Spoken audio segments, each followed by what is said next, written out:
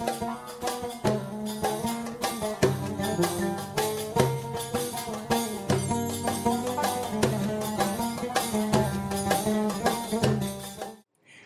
I'm Nadira Jamal, and welcome to Taktaba, the video podcast on dance composition for belly dancers. The very first episode of Taktaba was released 1 year ago today, on October 17th, 2006. I was hoping to have another episode ready for you for the anniversary, but unfortunately that didn't happen. So instead, I'm going to share with you an excerpt from the Improvisation Mastery Mentoring Program, which is currently in pilot. Today we're going to talk about traveling patterns for belly dance. Now this is a quickie video, not a full episode, but it should give you plenty to geek out on. So have fun and happy dancing. Hi, this is Nadira Jamal with the Improvisation Mastery Mentoring Program. So let's begin by looking at traveling patterns. Why do we use traveling patterns? For one thing, they create a beautiful variety in your dance. They also help you organize your movement ideas. And as you know by now, how you structure and organize your dance is very important in helping your audience follow your train of thought. Traveling patterns also let us manipulate our audience's emotions, but we're always going to be doing this for their own good and for their own enjoyment. So let's look at some specific traveling patterns. These fall into two groups. The first group is patterns made up of straight lines. So this includes front to back, side to side, the V shape, and the square. Our second group is patterns made of curved lines, which includes the circle, the figure 8, and a serpentine shape. So let's look at these individually. The front to back pattern is a very powerful one. You're advancing on the audience, which makes you seem very powerful, very insistent, and very confident. When you retreat back to your original position, you're diffusing the tension. You're letting the audience off the hook. You can also turn around and retreat with your back to the audience, which is a very interesting choice. When your back is to the audience, you've broken eye contact, so instead of seeming like a person, they're more aware of your body as a whole.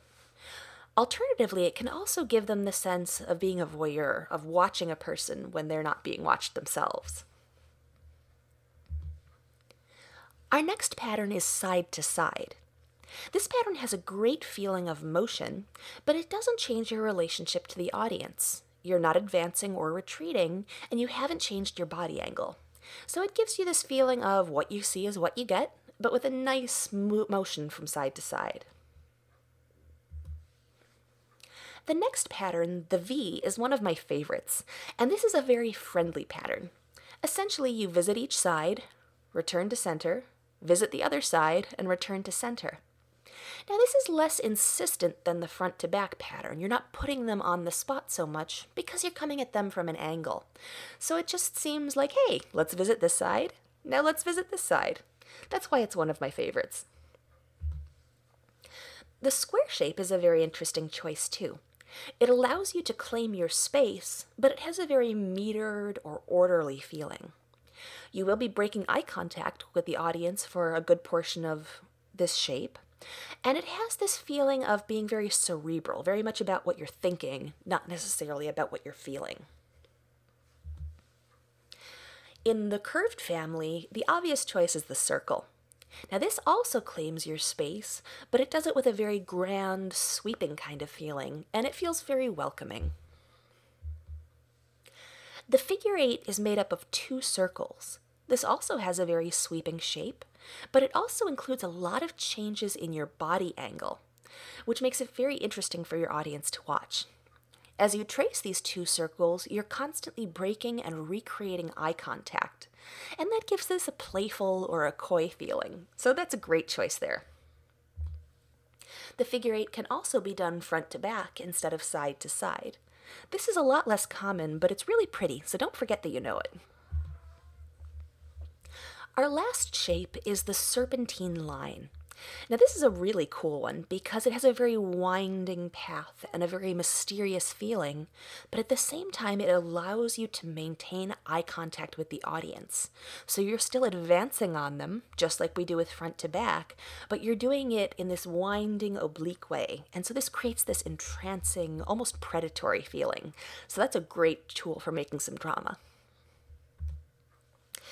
So we've looked at 7 patterns, but in summary, let's think about what these do for us. The straight lines have bold feelings, they can be very orderly.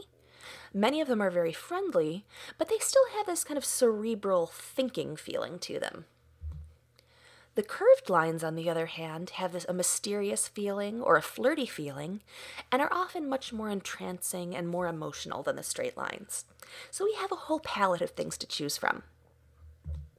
Now, we've covered several here, but for extra credit, think about what other traveling patterns you can imagine. I've got 4 or 5 that I use that I didn't even include here for time reasons, so I'm sure you can come up with some great ideas. So now that you have all this information, how do you incorporate it in your dancing? We will cover this in more detail in a full episode, but in the meantime, there are quite a few things that you can do. It's best to start by just walking through the patterns. Walk through each one after the other, until the pattern starts to make sense to your body and until the timing feels comfortable. Next, you can plug movements into these traveling patterns. You can use hip articulations, torso moves, arms, head, traveling steps, or even turns. And don't be afraid to try on different ideas. Next, try creating some combinations that use these traveling patterns. And as you do that, keep in mind the emotional impact of each pattern. How can you emphasize that in your combination? It's also very helpful to deconstruct how other dancers use these patterns. So look through video clips of dancers that you admire and see how they use traveling patterns. Then try on their ideas and see how you can make them your own. Finally, just put on some music and play. Sometimes we come up with our best ideas in the heat of the moment.